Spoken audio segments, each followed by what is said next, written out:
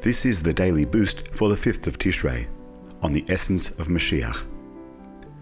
War of Ideas. Rambam, Mishnah Torah, Melachim u'Milchamos 11:4.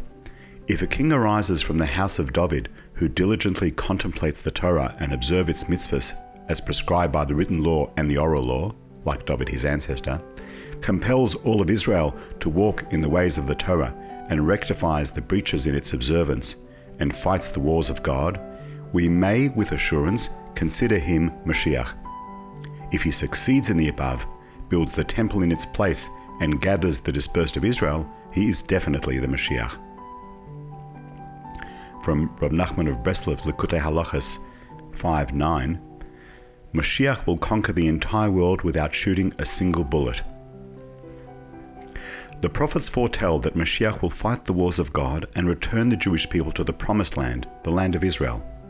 Yet these battles will not be fought with sword and gun, but with ideas that will eventually turn enemies into friends and friends into brothers and sisters. According to the Rebbe Rashab, the initial stages in the war of truth and light against ignorance and darkness have begun. According to the Rebbe, the threshold of success is before us. For the victory to be complete, the final battle must be fought within ourselves. By learning Torah, constantly improving our effort in prayer and mitzvahs, and then teaching others to do the same, we will merit to greet Moshiach speedily in our days.